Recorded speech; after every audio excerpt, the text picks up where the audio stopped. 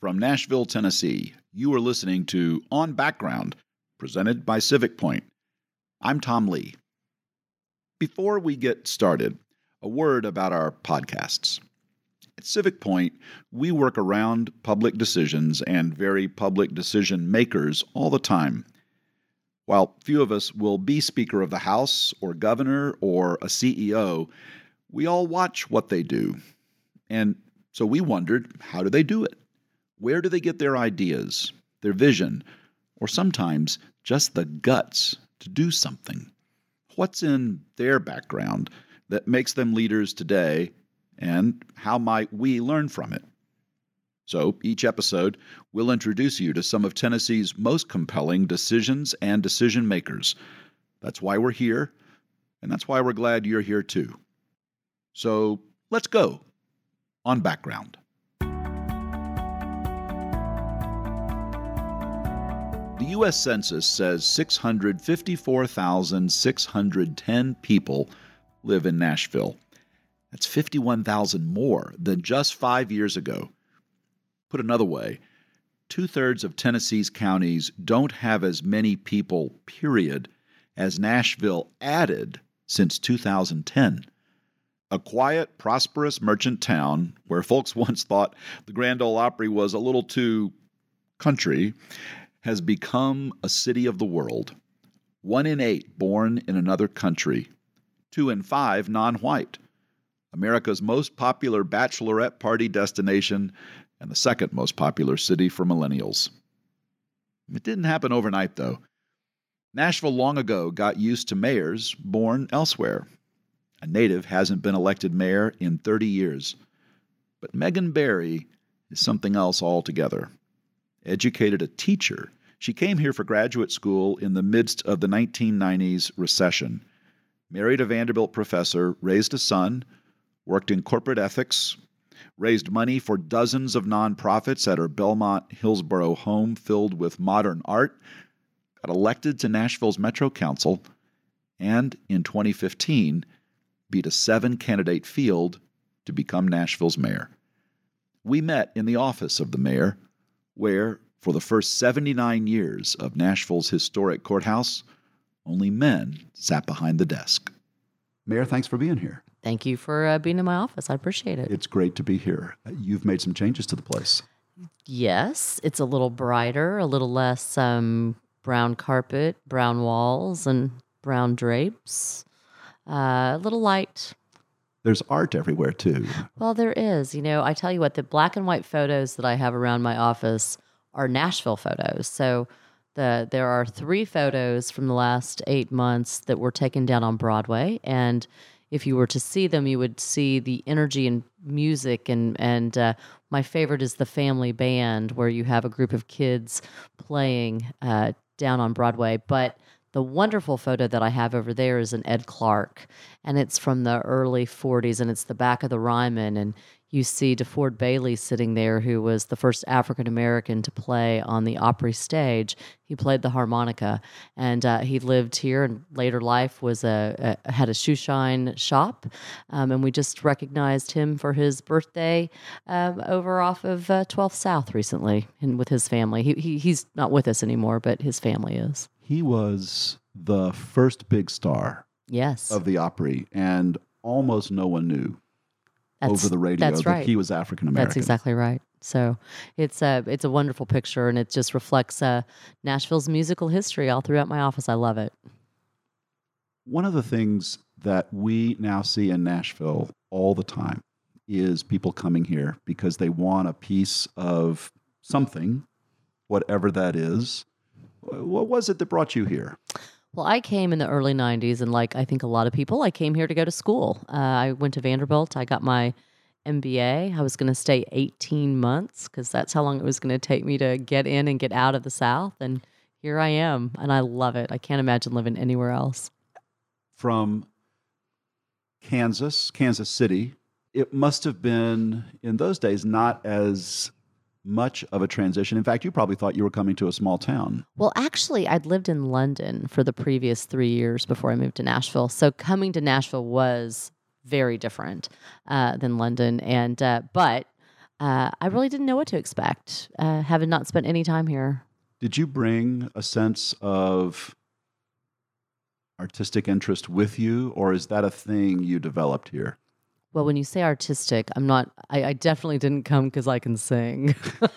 Well, you have a style. It's evident in your office. It's evident in your home. The way you choose to dress and B, you have an eye for something. Did that happen before you got here? Or? Yeah, I think I grew up in a house that was very visual. I had parents that were, this is the 70s, so think, great shag carpet and blue walls and beads. So, I mean, I think I grew up in a home that was very focused on the aesthetic, and that was something that I think I love and I grew up with, and it's something that's definitely a part of who I am. That might surprise people who know your dad was a Marine. Yes, Did that surprise your dad? That he's that he was a Marine. That he lived in a home where aesthetics was important. Well, he was actually the one that was focused on the aesthetic. My dad is really a great visualizer, and not everybody has that capacity. And he went on in his life and was very successful in real estate because he could bring somebody into a space and then help them see what was possible. And that's a real gift. And I think a lot of people don't have that. So he definitely did. And he always created that space for us as kids. Is that a fair description of the job of mayor? I think it is. I think it's actually a really fair description. You have to be able to visualize, and then you have to be able to bring other people along to see that vision. So I was interested in learning about your high school. You went to a private Catholic girls' school in Kansas City. If I try to say it, I'll mess it up. I'll let you say it. Well, let's just say that my French teacher told me that I shouldn't speak, but I can say it. Notre Dame de Sion was. Your school song is in French too, right? It is. Can you sing it? Definitely don't want me to sing it. It's about little swans. That was our mascot. We were little swans.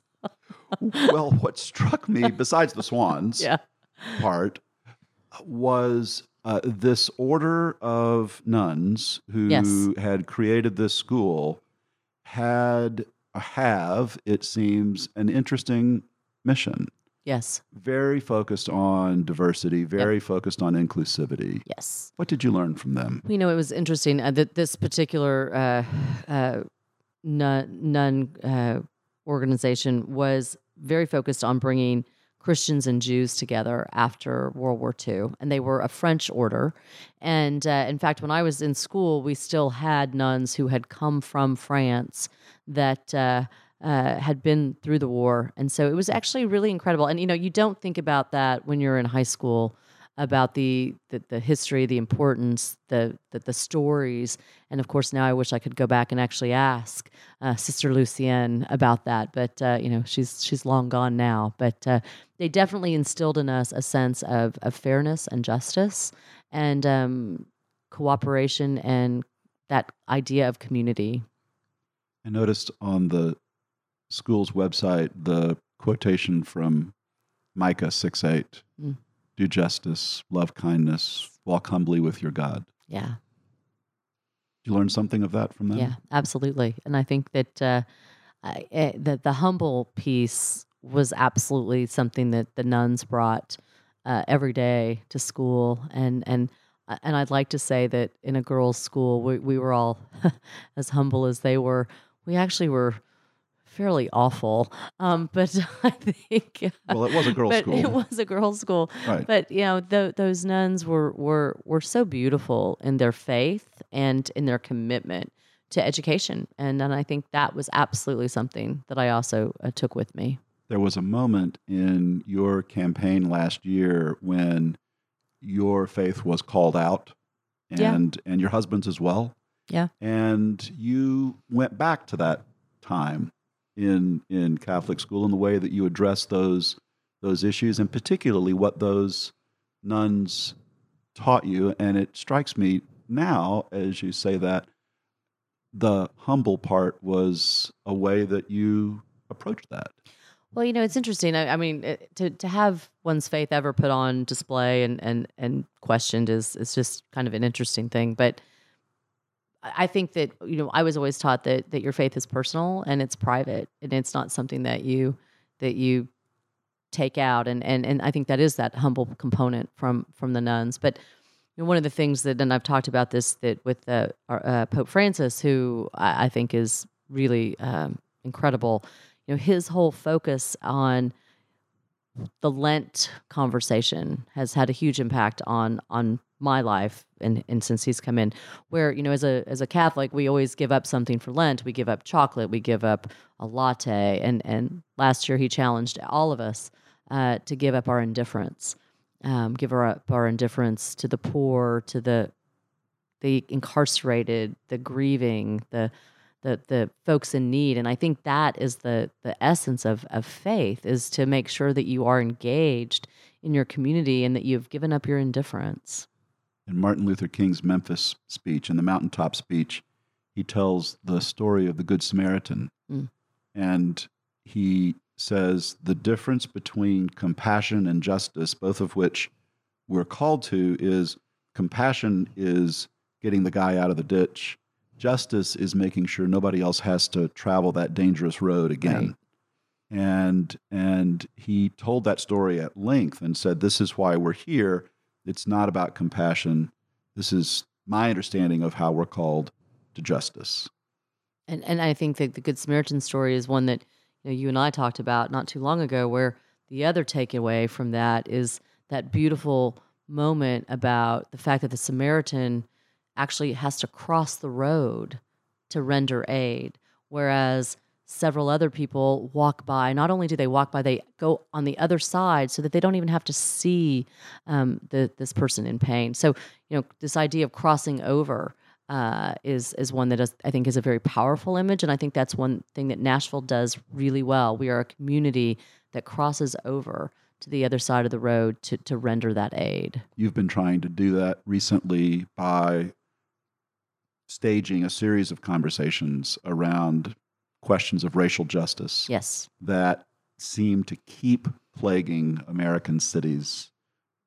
Can you talk a little bit about how you've developed your approach to get in front of that? Sure. And maybe in some ways to catch up to that? Well, Nashville has a long history of being a place where conversations that are very complicated can happen, and that we respond in a nonviolent way. In fact, yesterday I had the opportunity to talk with some of our MLK high school students at the Civil Rights Reading Room at our main downtown library. And we were kicking off the book March, which is John Lewis's book about his time in Nashville. And it's our community-wide read this year. And John Lewis will then come to Nashville and spend time talking about that. But I think that Nashville is different. And we have that history of being different, about taking conflict and then having conversation and then moving to action. Because the conversation piece is really important, but if you don't actually end up taking the next step, which is the action piece, people become very frustrated. And I think, you can look at when the protesters marched to the courthouse to confront Ben West about desegregating our lunch counters, and the question was asked, why can't our lunch counters be desegregated? And that conversation happened, but what was most important was that Ben West said, "You're right. They need to be desegregated." The action came after. So, I think we have a history of that.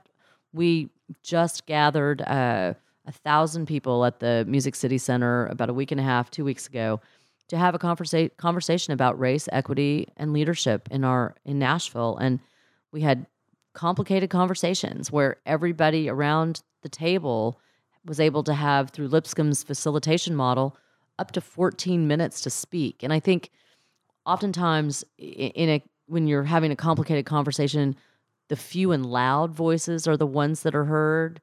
What we wanted to make sure was that every voice was heard. And so this is a great model. We're going to continue this. But what we will see is actually things will come out of this. And we're already doing a lot of what people wanted to talk about, but there's always more to do. How then, in that spirit of taking action, do you do that next thing? How do you lift up 1,000 different voices and then say, so therefore we should 1, 2, 3? Well, there isn't just one linear piece. I think what you end up seeing is a comprehensive approach to many different facets. So, right now, partnering with Bishop Walker and Nashville Unites and My Brother's Keeper, which is a President Obama initiative, we are taking these conversations out next week into the community and having these community conversations in barbershops, specifically focused on asking what, as a community, can we be doing for young African American males, making sure that they have the equity and opportunity that is part of Nashville right now. This year marks the 150th anniversary of Tennessee's ratification of the 14th Amendment to the Constitution, which put ideas of equal protection under the law and due process into the law and birthright citizenship. And your time as mayor has seen the city, and your time in this community as a public servant has seen the community confront all of those ideas. I wonder, how is Nashville different for you today from the city you came to 20 plus years ago, especially around the people who have come here from so many places? I think many people in Nashville will be surprised to know that we're now in double digits in terms of the share of our population of folks who were born in another country, much less another city or place. Right. How's Nashville changed in that way since you've come? Well, it's a great question, Tom, because I think, I talk to folks all the time who the number of native Nashvillians, people born and raised here, has definitely less and less. And the people that I talk to who have come here, as you said, from other countries, other states, has ballooned. But I think what has really struck me is that even though I wasn't born here, and even though I wasn't brought up here, I'm a Nashvillian. And I think that has been what makes Nashville different, is those people who come here almost immediately want to become part of Nashville. And so we don't use terms in my office like immigrant and refugee. You were an immigrant, you were a refugee, now you're a Nashvillian. So how do we take that and connect you to the fabric that's Nashville? And I think that matters. And I think that we've seen our strong economy. I mean, you can't look at our economy and not think that being a warm and welcoming place doesn't have tremendous economic benefit. I mean, our right now we've got $3.6 billion last year in code permits that were pulled. That's $1 billion in the previous year. That's 27 cranes in the air. Those are jobs and prosperity for Nashvillians. So as a welcoming community, I can't think of anybody else I've known in public office who's welcomed more people into her house. Oh. How did you get this hospitality gene? Well, I love people. So, I mean, I love that I get to meet people. I love that people want to meet each other, because I think that's the other thing. We had the Marines were here last week, and we just had this wonderful week of the Marines, and I invited the Marines to come to my house, and I expected that I would really just get the high level brass, but they said, please, include more, and so they did. They included everybody from enlisted guys to the brass, and it was interesting to see them interact. And in fact, one Marine told me, he said, you would never have this happen normally, where I would be able to talk to a 3-star general. And so thank you for that. And I think that is also what makes Nashville so unique, is we create these places where people can come together and talk who might not normally meet up with each other. And that's a reflection of the people who live here. I mean, that's not me. That's Nashville. That's who we are. And we have an incredibly vibrant faith community here in Nashville. And I think that also makes Nashville different. I do say, though, that it is one of those things that resonates with me, that probably the most segregated place on Sunday mornings is still our church pews. Our faith communities do have, I think, an opportunity to become much more integrated, and I think that you see that somewhat, but that is something that there's a long history there, and I know that things don't change overnight, but it would be nice if we were a little bit more integrated on Sunday mornings. A lot of work left to do, huh? Yeah. So we talked about the Constitution a little while ago, and that gives us a chance to think about the 19th Amendment Yes. to the Constitution. Nashville has a special place in that history, We do. and you sit in this office as the first woman to hold this office. I know you get asked this question all the time, but I want to ask it a little differently. Can you connect the person who's sitting in this office with the kid growing up in Kansas City and put those two people together and say, okay, here's how that arc happened for me and how it can happen for the next woman to sit in this office? Yes and no. I mean, yes, I can reflectively make that connection, but I think if I thought about it, projecting forward as that child, there's no way I would have ever thought that I would sit in a seat that was the mayor of Nashville, Tennessee. And I think that when I look back and think about how did I actually get here, it's based on a lot of other people in my life who opened doors for me. And what I was at least smart enough to do at the time was to walk through every door that ever opened, never knowing where it might take me. And sometimes those doors weren't the right doors, but I never missed an opportunity to take advantage of an opportunity. And I think my goal has always been then to make sure that I'm reaching my hand back to pull the next person through that door. And so that's how I think these things are possible. And Betty Nixon, who was a huge mentor of mine, just recently passed away. And Betty was one of the first women to run for the mayor's office here in Nashville. And she was not successful, but she what a powerhouse, right? So she went on to be incredibly engaged in the neighborhood movement, the community, and made a huge difference in Nashville. She didn't ultimately sit in the mayor's seat, but she sat in a lot of other seats. And because she ran for mayor, that door opened for her to do all these other things. And I think that's how you have to think about things. You may not be successful, but you should walk through the door and try.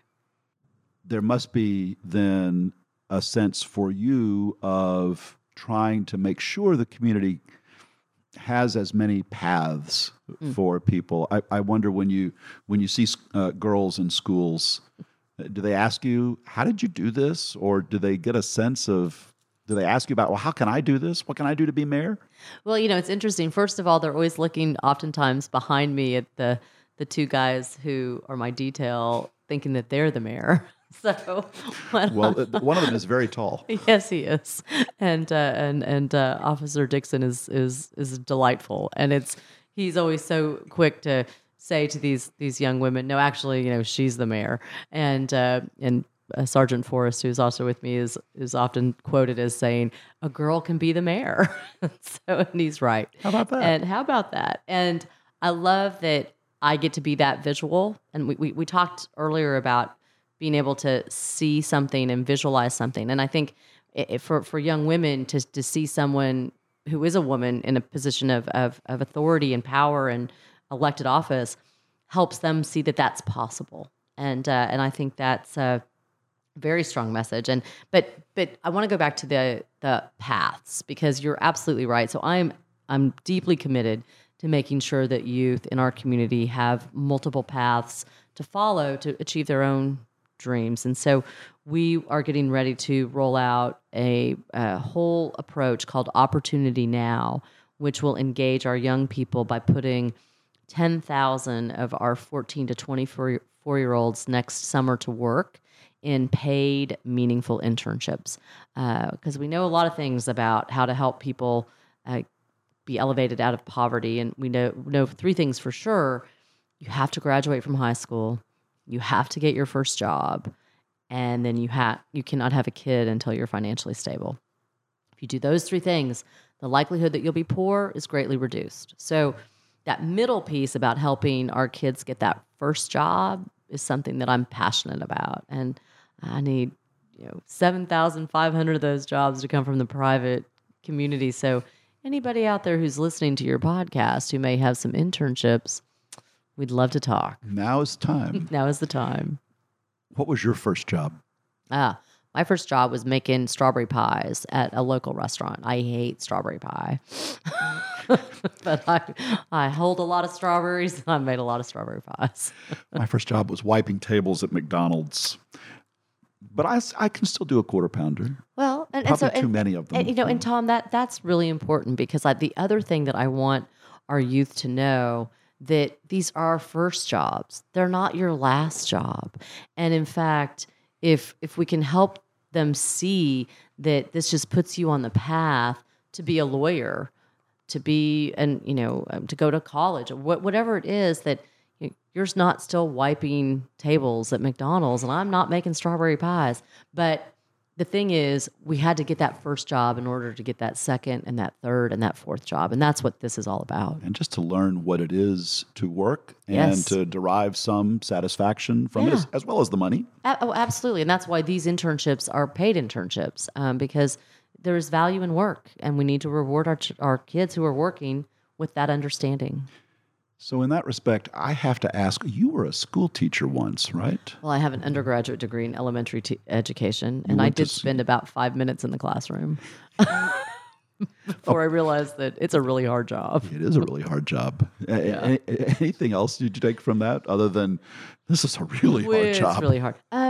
Yeah, I mean, I was really, I loved getting my degree in elementary education. It did put me in the classroom when I did my practicum teaching, and I did do some teaching after I graduated. And it helped me understand that what we see happening in our classrooms every day, the teacher is the most important resource a kid has. And making sure then that, from a policy perspective now, and somebody who's not in the classroom, but who has a deep commitment to education, making sure that we have the best teachers who can serve our kids and giving them what they need. That's what I took from that.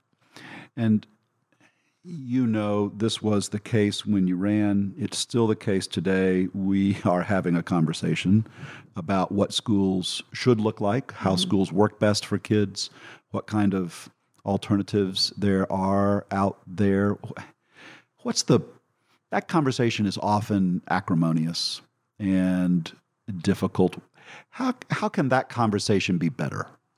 Well, I think that we've seen school board elections. We're past that now. We have a new superintendent with great energy and fanfare that has been brought to Nashville with the collective of the community, the business community, the Nashville Education Foundation, and the mayor's office, helping to identify somebody in Dr. Sean Joseph, who I think brings the capability and the capacity to do exactly that. He's very much focused on making sure that every child has a high quality education, and he's not distracted by the conversations that we've had. He's very much focused on providing an excellent public education experience. And I think I'm so happy about that. I want us to move past that. I mean, I have heard him speak on several occasions, and I love it when he is addressing both people who have been passionate around charters, who've been passionate around public education and these different models, and he recognizes and celebrates their passion, and then says, like, but let's focus that passion onto the kids. And I think that's exactly the right message. One of your predecessors used to say that education is the most optimistic thing we do in the community, and it does seem that conversation is often out of tune with that idea. It's not always an optimistic conversation. Right. And I think Dr. Joseph is definitely bringing that optimism and that focus for the community, and I'm very grateful for that.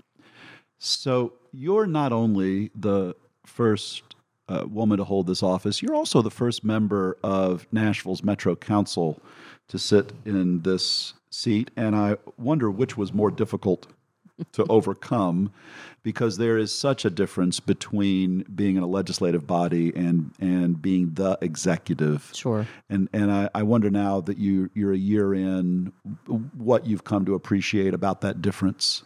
Well, I mean, the Metro Council is an incredible body that gets to serve constituents at a very grassroots level. You've got constituents who are reaching out to them to help with sidewalks and dogs and trash, and the fact that we have a large body allows them to do that really high touch for their constituents, and I think that's really important again for Nashville. And I have some brush I'd like to have picked up. By the way, I'm sure you do.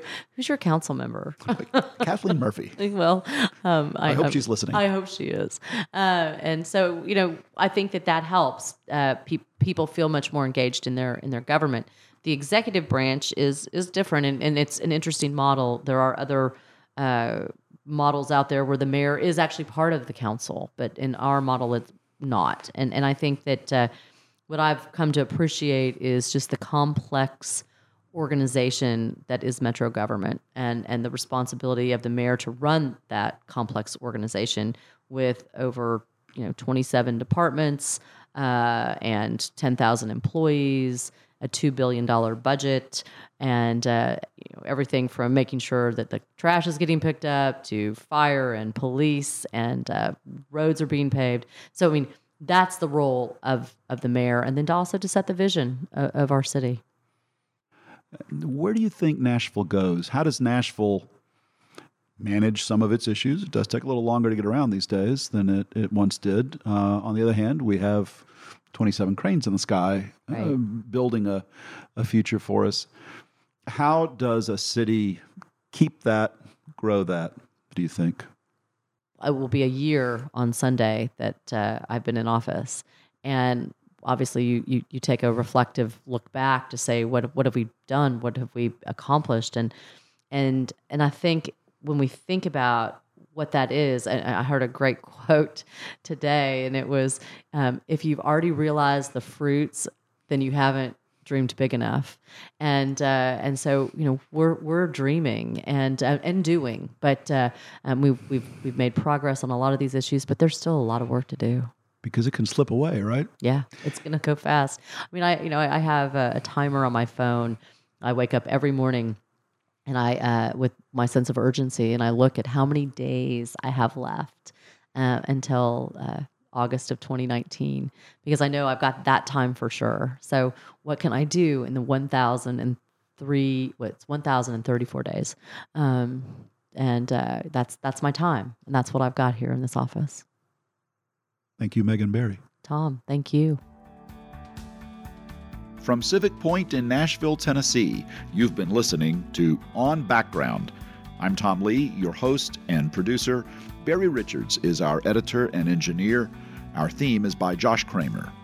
Civic Point is the government relations affiliate of Frost Brown Todd, one of America's 150 largest law firms, with 12 offices in 8 states, including Nashville.